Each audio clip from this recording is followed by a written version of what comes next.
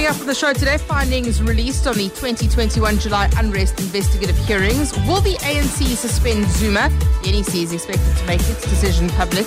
Lawyers appointed to investigate the drowning death of Latoya Templeton. The Usindiso firing continues. And we'll wrap up the weekend sport. All of that over the next hour. 7:02. Let's walk the talk. Good afternoon. Welcome to the Midday Report on 702 and Cape Talk with me, Mandy Wiener. Great to be with you today. Lots of sport over the weekend, lots of politics too. What is the ANC going to do about its Jacob Zuma problem? The ANC NEC meeting over the weekend. It does seem, according to reports, as though the NEC is in favour of Zuma being placed on immediate suspension, and then asking him for reasons why he should not be charged, and then being put through a disciplinary process. And in the end, the intention is to have a formal expulsion. So that's what reports are suggesting at the moment. That last night it was agreed that Zuma must be issued a letter of suspension immediately. How do you think the ANC should deal with its Jacob Zuma problem? Have they learnt from lessons of the past about how to deal with people when it comes to disciplinary hearings? Think of Julius Malema as an example. How will this end? Send me a WhatsApp voice note, 072 702 1702, 072 567 1567. Well, let's start in KwaZulu-Natal, in Umhlanga, because the SA Human Rights Commission and the Commission for the Promotion and Protection of the Rights of Cultural, Religious and Linguistic Communities is today releasing the 2021 July unrest investigative hearing reports. The two reports being jointly released by the two different Chapter 9 bodies today. That investigative work was carried out into the specific issues that followed the unrest that occurred in KZN and Gauteng in July of 2021. Quite detailed reports being released there. But let's just start with some of the findings that were released by Pelile Ntuli, the Commissioner of the Human Rights Commission, providing context on what happened during the unrest. The Commission makes the following findings. The evidence presented to the Commission shows that the acts which occurred during the unrest were indeed orchestrated. The blocking of the N3 and the N2, the calculated destruction of factories and warehouses, the organized disconnection of security and fire alarm systems, the attack on government communication facilities at the Durban port, and the bombing and removal of ATMs together cannot be viewed as mutually distinct. These events point to a significant investment in the execution of the July unrest. So that's some of the findings, right? So that's one important one that has been made, the fact that it was orchestrated. So the events of July 2021 were orchestrated, including the blocking of the N3 and the N2 and the destruction of factories. The other finding that I think is going to get a lot of traction is the fact that the Commission has found that while the timing of the events of the July unrest coincided with the incarceration of former President Jacob Zuma, the Commission could not find evidence to link the two events. Fascinating. And Nhlanhla Mabaso, EWN reporter, is at that briefing. And Nhlanhla, good afternoon to you. Thank you for your time. Take us through some of those key findings. Well, Mandy, firstly, I think we should start with the fact that this has been an anticipated report or reports from community members. And I think you would recall that it was on Natal, the main and center of the investigation's focus was in Phoenix and surrounding areas, especially that bloody alleged racial violence that saw 36 people being killed, including 19-year-old matriculant Monli Majola, who was shot in the head. Maybe let's start with the commission person, of course, their CEO, rather, Edward, apologizing for the late release of this particular report. In the context, it is appropriate to apologize to communities and families that had actually waited for this report for this long. In-depth consultations with relevant stakeholders and slow responses to other parties that needed to furnish the Commission with information in order to complete the reports has been part of the contributory factors that led us to some delays in releasing these reports. So an apology there, Nhlanhla. You mentioned Phoenix. That has been one of the key sites that has been discussed in these findings. Well, indeed, Mandy. Part of the findings, in fact, according to the CRL chairperson, that's David Musuma, has basically told the commissioners, well, of course, reading out his findings, is the fact that there existed historical racial related matters between the Indian and African communities, and even dating this back to 1949, where there was an alleged racial war between the two communities. You'd recall that Phoenix is a bigger Indian community in the north of Durban and has surrounding African communities, including Wamashu, Inanda, Amawood, Uzuma, and other areas. And most people that were affected or attacked in Phoenix were coming from all these communities that I've mentioned. And the commission has made findings that the July unrest back in 2021 actually was found as an already fertile ground for these racial wars to happen. So you'd recall that most of the people that were killed there were killed by a group of vigilantes that were claiming to be protecting the Phoenix area from being attacked or businesses from being looted. But reality mainly is not even a single business, not even a garage was looted nor attacked in Phoenix. A lot of people that appeared before this particular commissions giving their own accounts of the events that they've seen and witnessed and when they were attacked. Most of them were either looking for ATMs or petrol garages to fill up their cars, because some of the garages in Wamashu were out of petrol, and it was hard, as you mentioned. The N2 and the N3 highways were blocked by protesters, so it was hard for any truck to come and deliver. Also interesting, Mandy, when the commission also found that that racism has been, existing between these, communities, which makes it hard or difficult for them to coexist. So the commission says it also found that economic opportunities are in Phoenix, most of them, instead of these also communities. So some people have to rely on Phoenix, which is why they found themselves crossing that bridge, going to Phoenix only to get attacked. And Nhlanhla, can you unpack the finding that the timing of the events of the July unrest coincided with the incarceration of the former president, but they're saying that they can't find evidence to link the two events? Just for clarity, what exactly did they say about that? Well, many of them, this was well orchestrated by some. And I think earlier on in my crossing with Crystal, we mentioned this to say maybe the people being prosecuted, yes, the state did well by ensuring that someone does account, but the main question would always remain who the mastermind are behind the 2021 unders. Maybe to say it was well orchestrated, you'd recall that there's a group of 68 that are still appearing in the Durban Magistrates Court. Those are behind the groups and the messages that they're spreading on social media. Mainly in parts of the Durban CBD and, surrounding areas, before stores could be looted, a Facebook alert, Twitter alert would go out to say this particular mall is next. And you'd see people, reacting to that. Well, of course, it started as protests, mainly that were against the arrest of former President Jacob Zuma. Some were started by the likes of Kalni House and Escort, where they were holding protests outside the Escort facility where Zuma had been jailed. Some blocked the N3 next to the river, the toll plaza, where they started burning trucks. It happened on the N2 highway next to the Umboti toll plaza, where they started burning trucks and raising concerns about Zuma being arrested and that Zuma should be released. But when people started looting, mainly, one could tell they had then shifted, but it was the issue of people now stealing and using this opportunity to practice act of criminality. Right. But when asked, why were you doing this, they pointed to Zuma. Nhlanhla, thank you very much. Nhlanhla Mabaso, EWN reporter, reporting back there on those findings that are being released. That's the HRC, the Human Rights Commission, and the Commission for the Promotion and Protection of the Rights of Cultural, Religious and Linguistic Communities. Their findings into the July 2021 unrest. 702. Mandy Wiener. Weekdays, 12 to 1 p.m.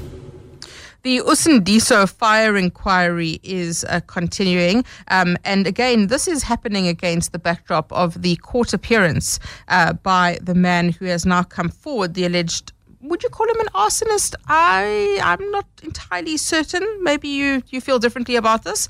But the man who has admitted to starting that fire, he started the fire because, as you remember, he had admitted to strangling another man. He wanted to destroy the evidence. He set the body alight, and that fire then began. And we know that 77 people in total did die in that incident. So let's get the latest there with Alpha Ramashwana. Alpha, good afternoon to you. Thank you for your time. Bring us up to date with the inquiry.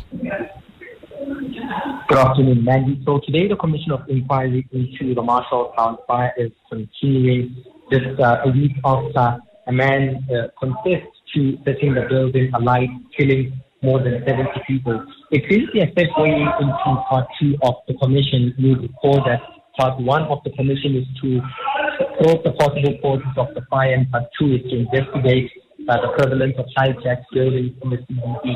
Today we're talking to a survivor, a victim, whose name is Kenneth Dube, in the building since 2019. And today he's talking more about the hijacking of the Usindiso building. He says that he moved into the building before the building was hijacked and before there were informal settlements in the building. And it's recalled that the mess in the Usindiso building basically started when people started selling their drugs in the building. He says somewhere in 2019, drug lords moved into the Usindiso building and they started operating and selling drugs from there. And from then, he says that's when the hijacking took place. He says that's when a number of shacks were built.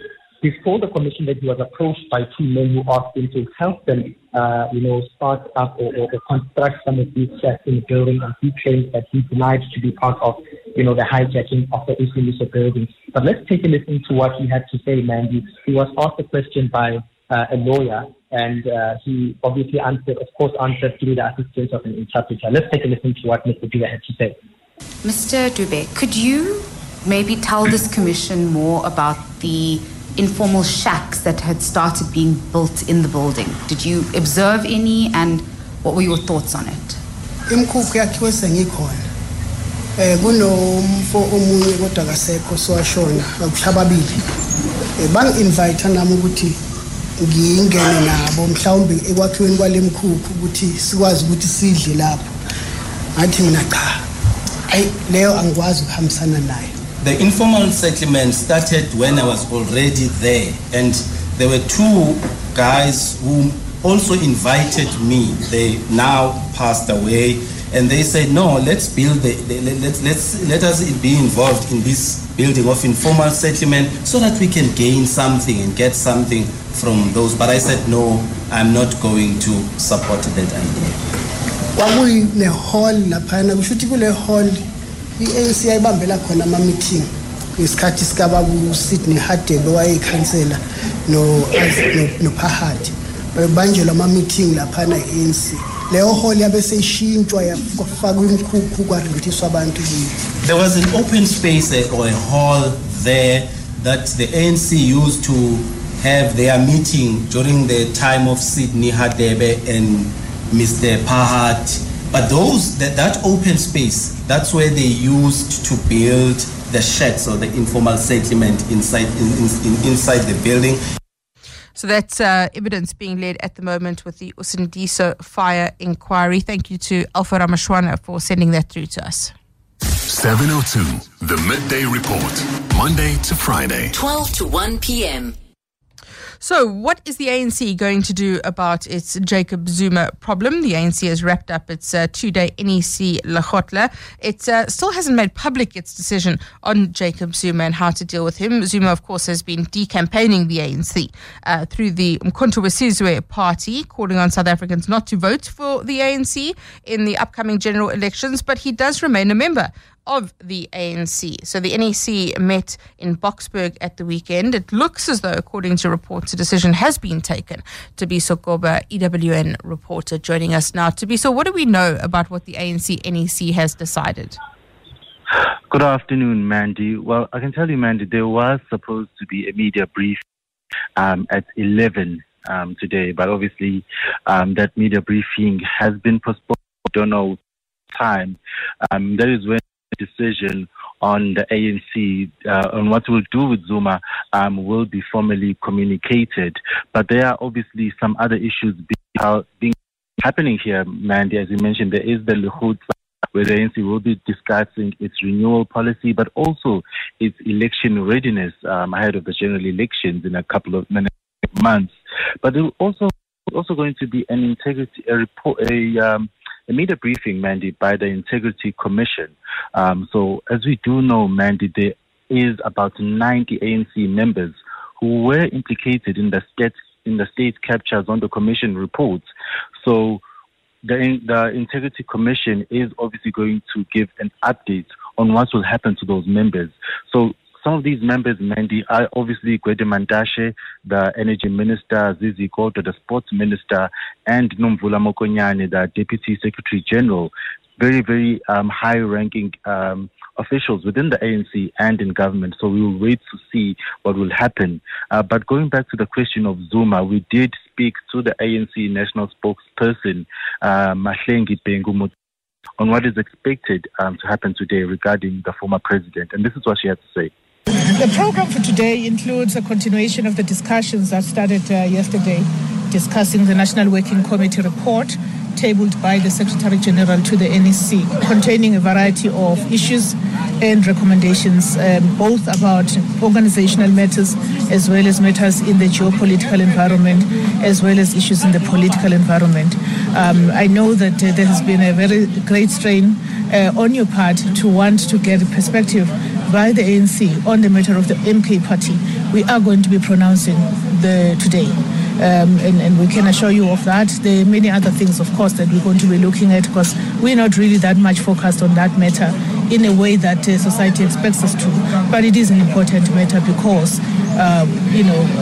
Jacob Zuma is the former president of the organization. We're not really focused on it, but actually we are. So there are reports, and News 24 reporting that the ANC is going to suspend Jacob Zuma. Is that the expectation there?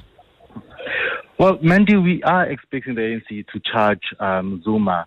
I mean, Jacob Zuma is obviously did violate one of the constitution of the ANC. He did breach it, which obviously the ANC's constitution says it is wrong for a party member to actually campaign for another party.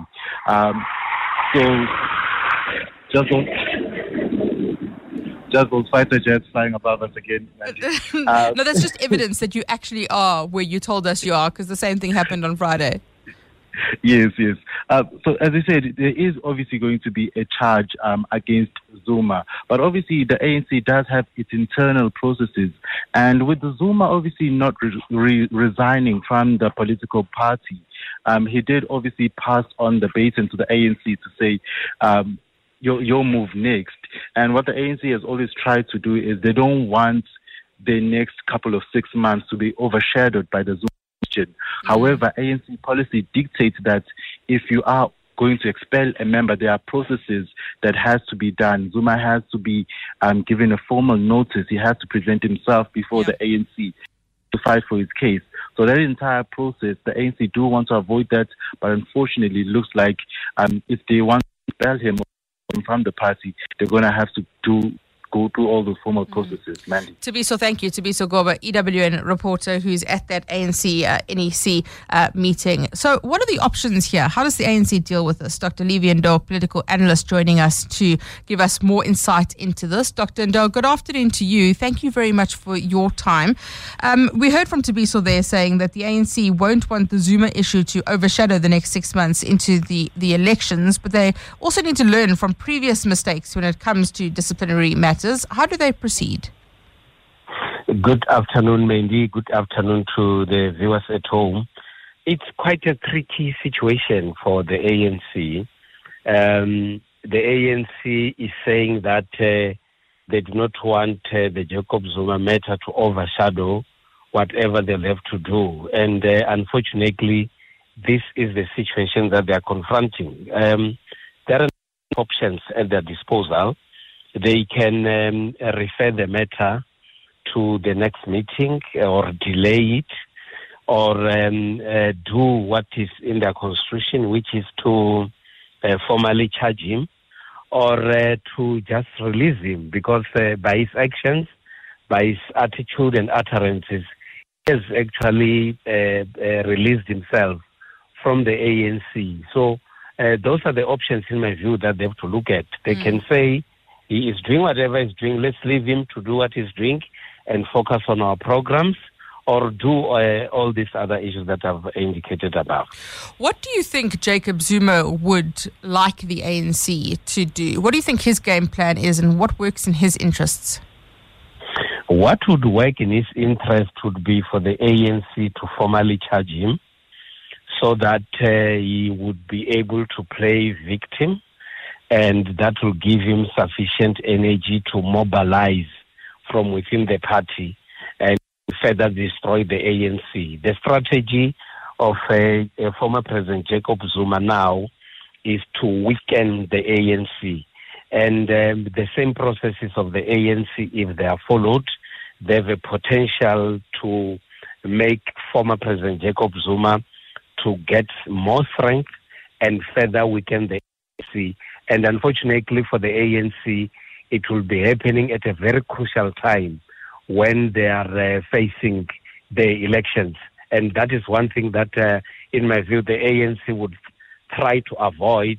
And hence, I talk about them trying to delay the exercise so that the focus should be in the elections come the first term of 2024. Just briefly, if they do decide to suspend him, do you think that will impact on the support in KwaZulu-Natal, which we know hangs in the balance, that the ANC could lose KwaZulu-Natal in this election? Well, it will depend on the gravity of the support that he has in KwaZulu-Natal and what the ANC in KwaZulu-Natal is doing to mobilize the people.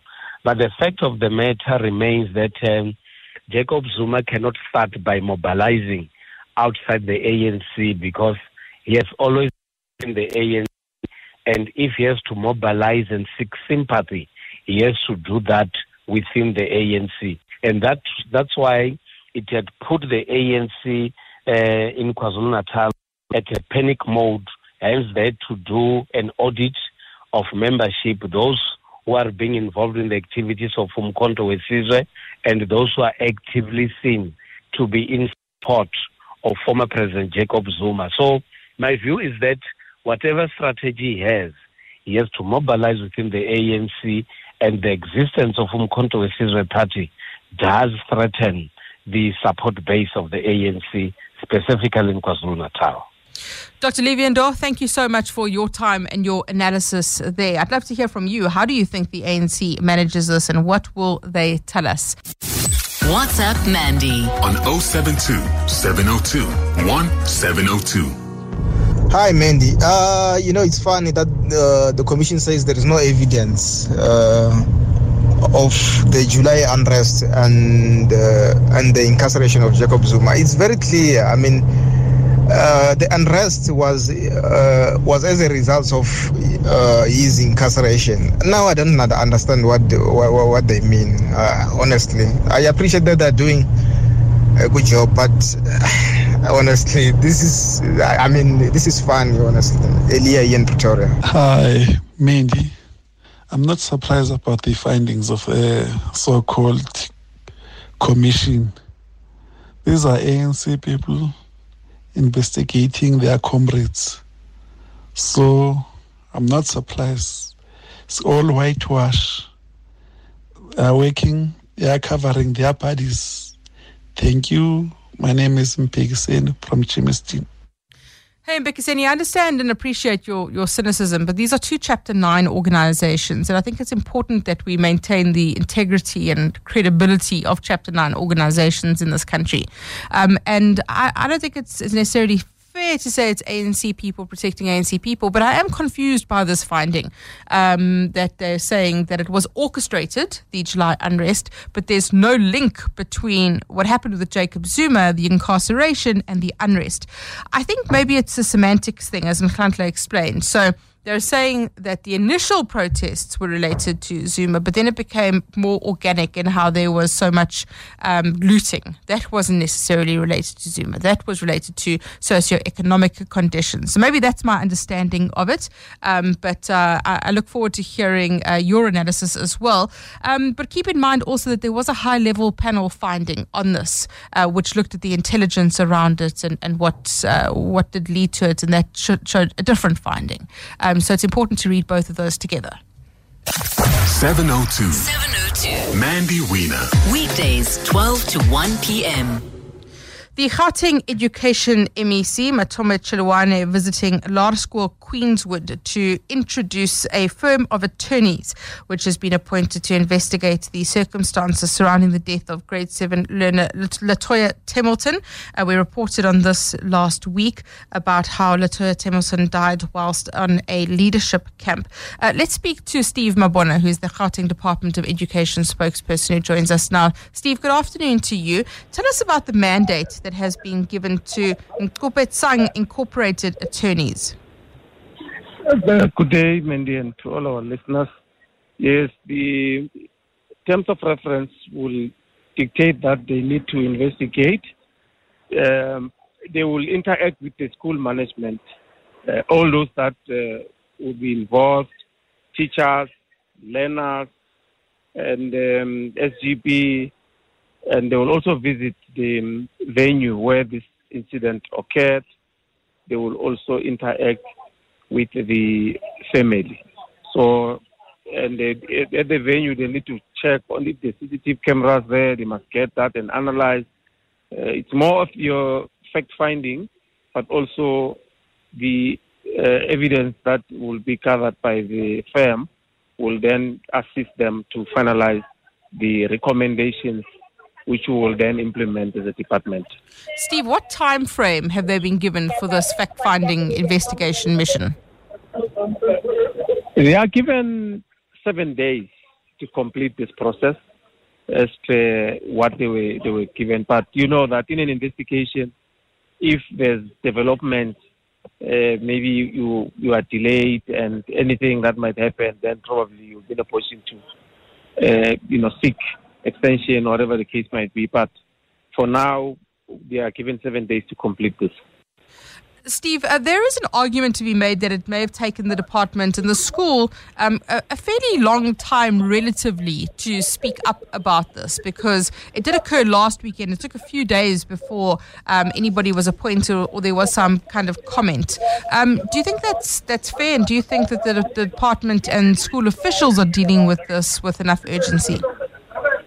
No, it's not fair, because we received the information but then started fielding, requests that were coming from individual media, but also making inroads, interacting with the family through our district officials and the school, before we could then be in a position to issue a statement to say, this is what we have and this is the decision thereof.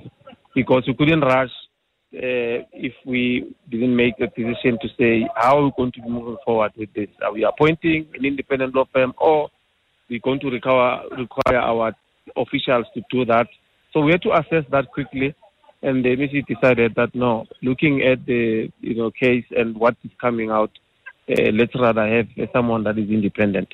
And last week we've already issued that, and we've been in the platforms and trying to explain. It's just that some media officials would have went with their investigative journalism, a lot of things that were put in the public space, and we then are regarded as we have been slow. We have never been slow in any of our eventualities. We just that we can't just communicate if we don't have enough information that will assist you to do that. Steve, thank you very much. Steve Mabona, the Gauteng Department of Education spokesperson, speaking to us there about this firm of attorneys that has now been appointed to investigate the circumstances surrounding the death of grade 7 learner Latoya Templeton. 702. The Midday Report with Mandy Wiener. Let's walk the talk. We have been closely watching the situation around the fires in the Breda Valley and Witzenberg in the Cape Winelands district that continue to burn. We have been speaking with the Cape Winelands District Municipality. You may have heard us speaking to Joanne Otto last week. So I did speak to Joanne just before we came on air today. Unfortunately, she couldn't join us live. So I spoke to her just before 12. And, you know, these things move very, very quickly. So I just wanted to tell you that things may have changed in the last 45 minutes or so, but have a listen to what Joanne Otto, who is the Cape Winelands District Municipality spokesperson, told me about the situation. Current situation is as it was this morning. The fire lines in certain areas really looked fantastic. The Fairy Glen side above Worcester, we really made good progress. The cliff's still a little bit smoky, a few flames, but not yet into the blue gum plantation we're worried about late yesterday afternoon. In fact, everything has stayed quite well behaved there. On the other side, Klekieskraal, however, the wind, let's start at Elandsberg. Elandsberg is looking good. They were able to do quite a lot of backburn yesterday, which meant that the fire line couldn't come down because there was a nice fire break. And then today they're going to carry on with preventative measures, which include backburns and moving the up to the mountainous areas and keeping it up there and out of that game reserve, which is really important because of its sensitivity. And then on the Klekieskraal side or on the Banskloof side, the wind has come up this morning. We had a very lovely night. It was quiet. There was no wind. We made great progress. We were able to put in a couple of fire breaks in some senses, in between properties, and especially the harvests or the grapes that they're busy harvesting. And we could really make good headway. And then now, this morning, the wind has come up northwesterly again and at quite a brisk trot.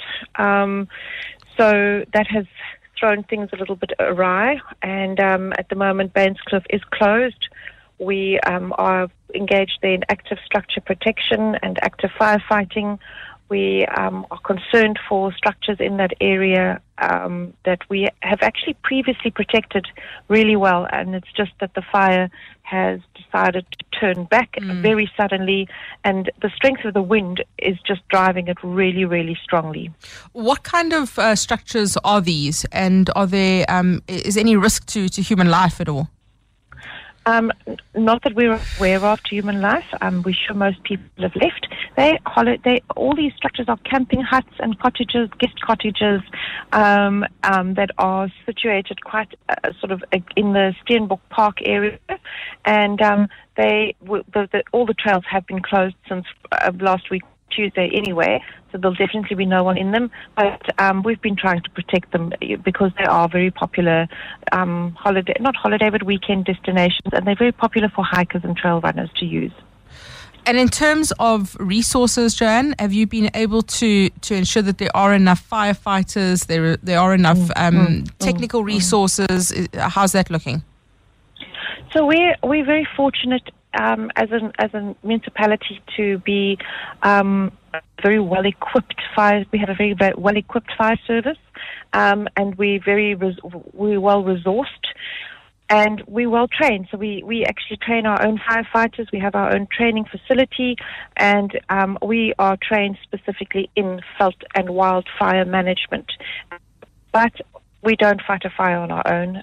Mandy, there is no such thing as a single winner in a fire. It is a team approach, and it's an integrated management approach. So we have many partners, and in our IC we've got ourselves. We have our that's our incident command center. We have ourselves. We have Cape Nature. They're a very big partner for us. We have the fire protection services, who are our link between the farmers and the landowners and ourselves. That's just one part of it. And then we have, of course, all the people that work for us. So we have our contracted crews from NCC, our contracted aerial resources, leading education. And then they are working on fire teams. There are the Cape Nature teams that are on the ground, and we have volunteer fire services that are on the ground. So a lot in fact, an average of around about between 150 and 160 boots on people on the ground every day for the last week. Today is day 7 of this fire. Today we have 14 fire vehicles out there with crew, and obviously the ground crews are more mobile, so they can get to areas that the fire vehicles can't. But the fire vehicles are supportive to them, and then we have all 5 helicopters are in the air at the moment flying. So around about 150 man-hours of heli flight already, and umpteen thousands of litres of water that have been used from, both heli drops and ground crew. So that's Joanne Otto, the Cape Winelands District Municipality spokesperson. I chatted to her just before we came on air with an update there on the situation with the fire in the Winelands.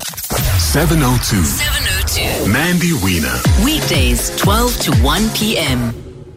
On the WhatsApp line, Tafara disagreeing with me, which you are perfectly entitled to do, saying it's not for us to maintain the integrity, as you say, of these Chapter 9 institutions. It's for them to maintain it through their actions.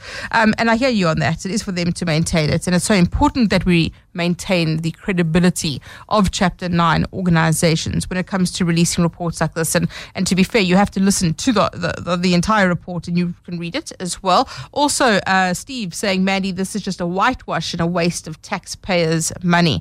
So that is a lot of reaction to the release of the findings into the July 2021 unrest by the Human Rights Commission.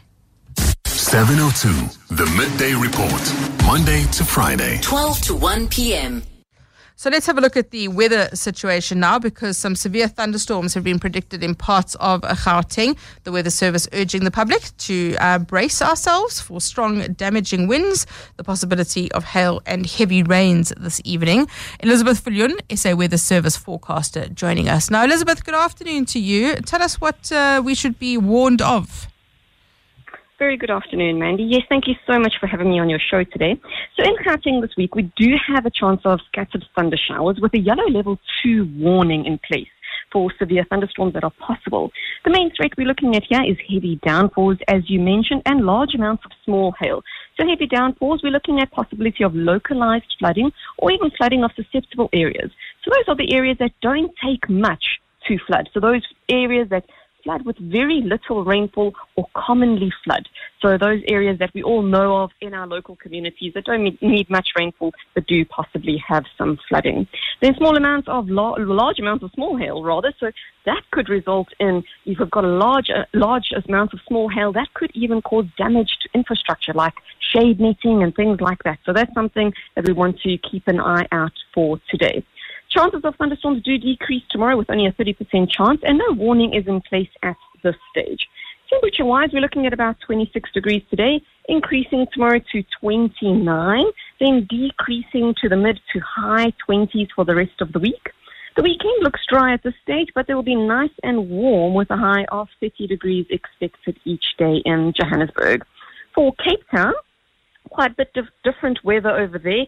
Quite windy expected today. So windy conditions are expected with a warning issued for strong winds that could aid in spreading salt fires. So that's not very good for the Cape Town region, the metropole, as well as surrounding areas. There is a small chance of rain in the city today with isolated showers expected today as well as tomorrow as a weak cold front just brushes along the coast. Temperatures will be in the mid-20s, so around 24 degrees, 26 tomorrow, but then from Thursday increases with a high of around 27 or 28 degrees, which will continue straight into the weekend. Elizabeth, as always, thank you so much for bringing us up to speed with all of that. Elizabeth Viljoen, SA Weather Service forecaster. Sports Wrap. Sports Wrap. On 702 and Cape Talk.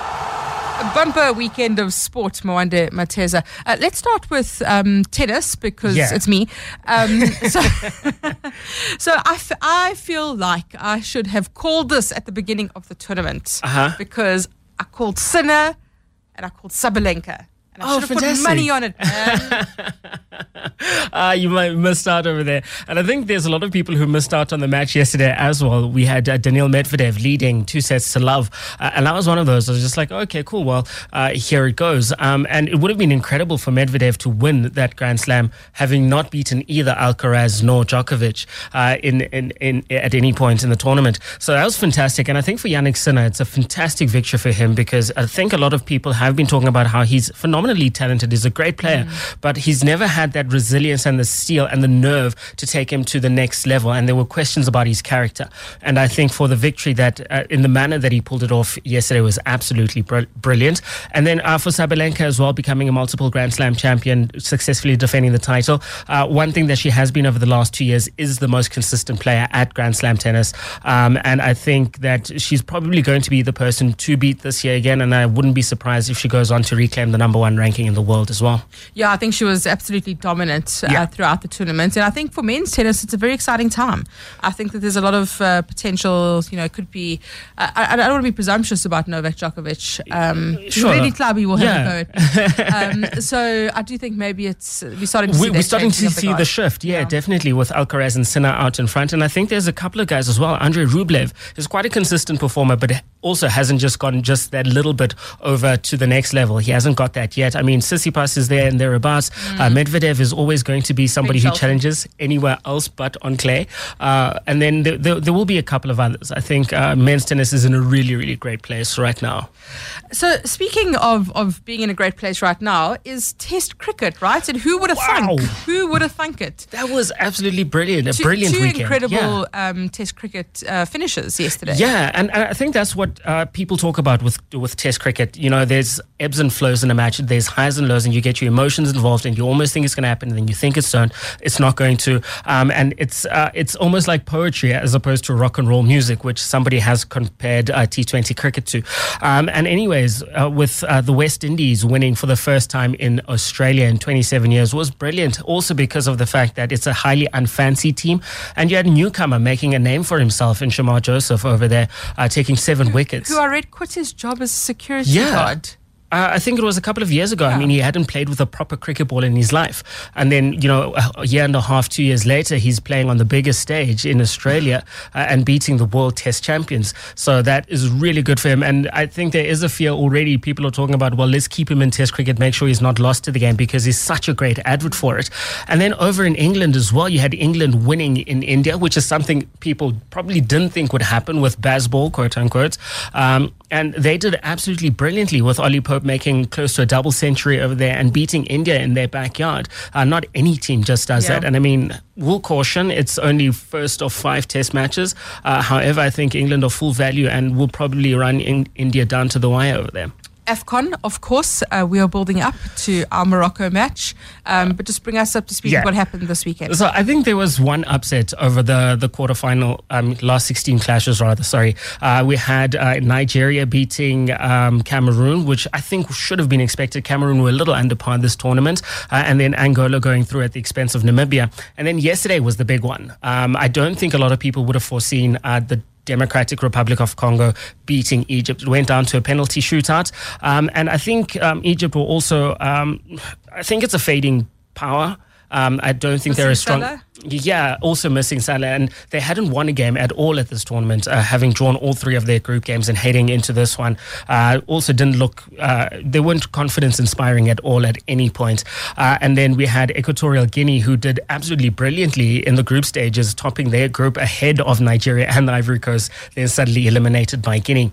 So yeah, it just goes to show how unpredictable AFCON is, and is one of the exciting things to look forward to at that tournament. And then tonight, I mean, you have Nigeria and the Ivory Coast playing for a place in the quarterfinals, and you absolutely cannot call it, despite the fact that the Ivory Coast lost 4-0 last week to Equatorial Guinea. It's still just anything can happen, and that's what makes the tournament so exciting.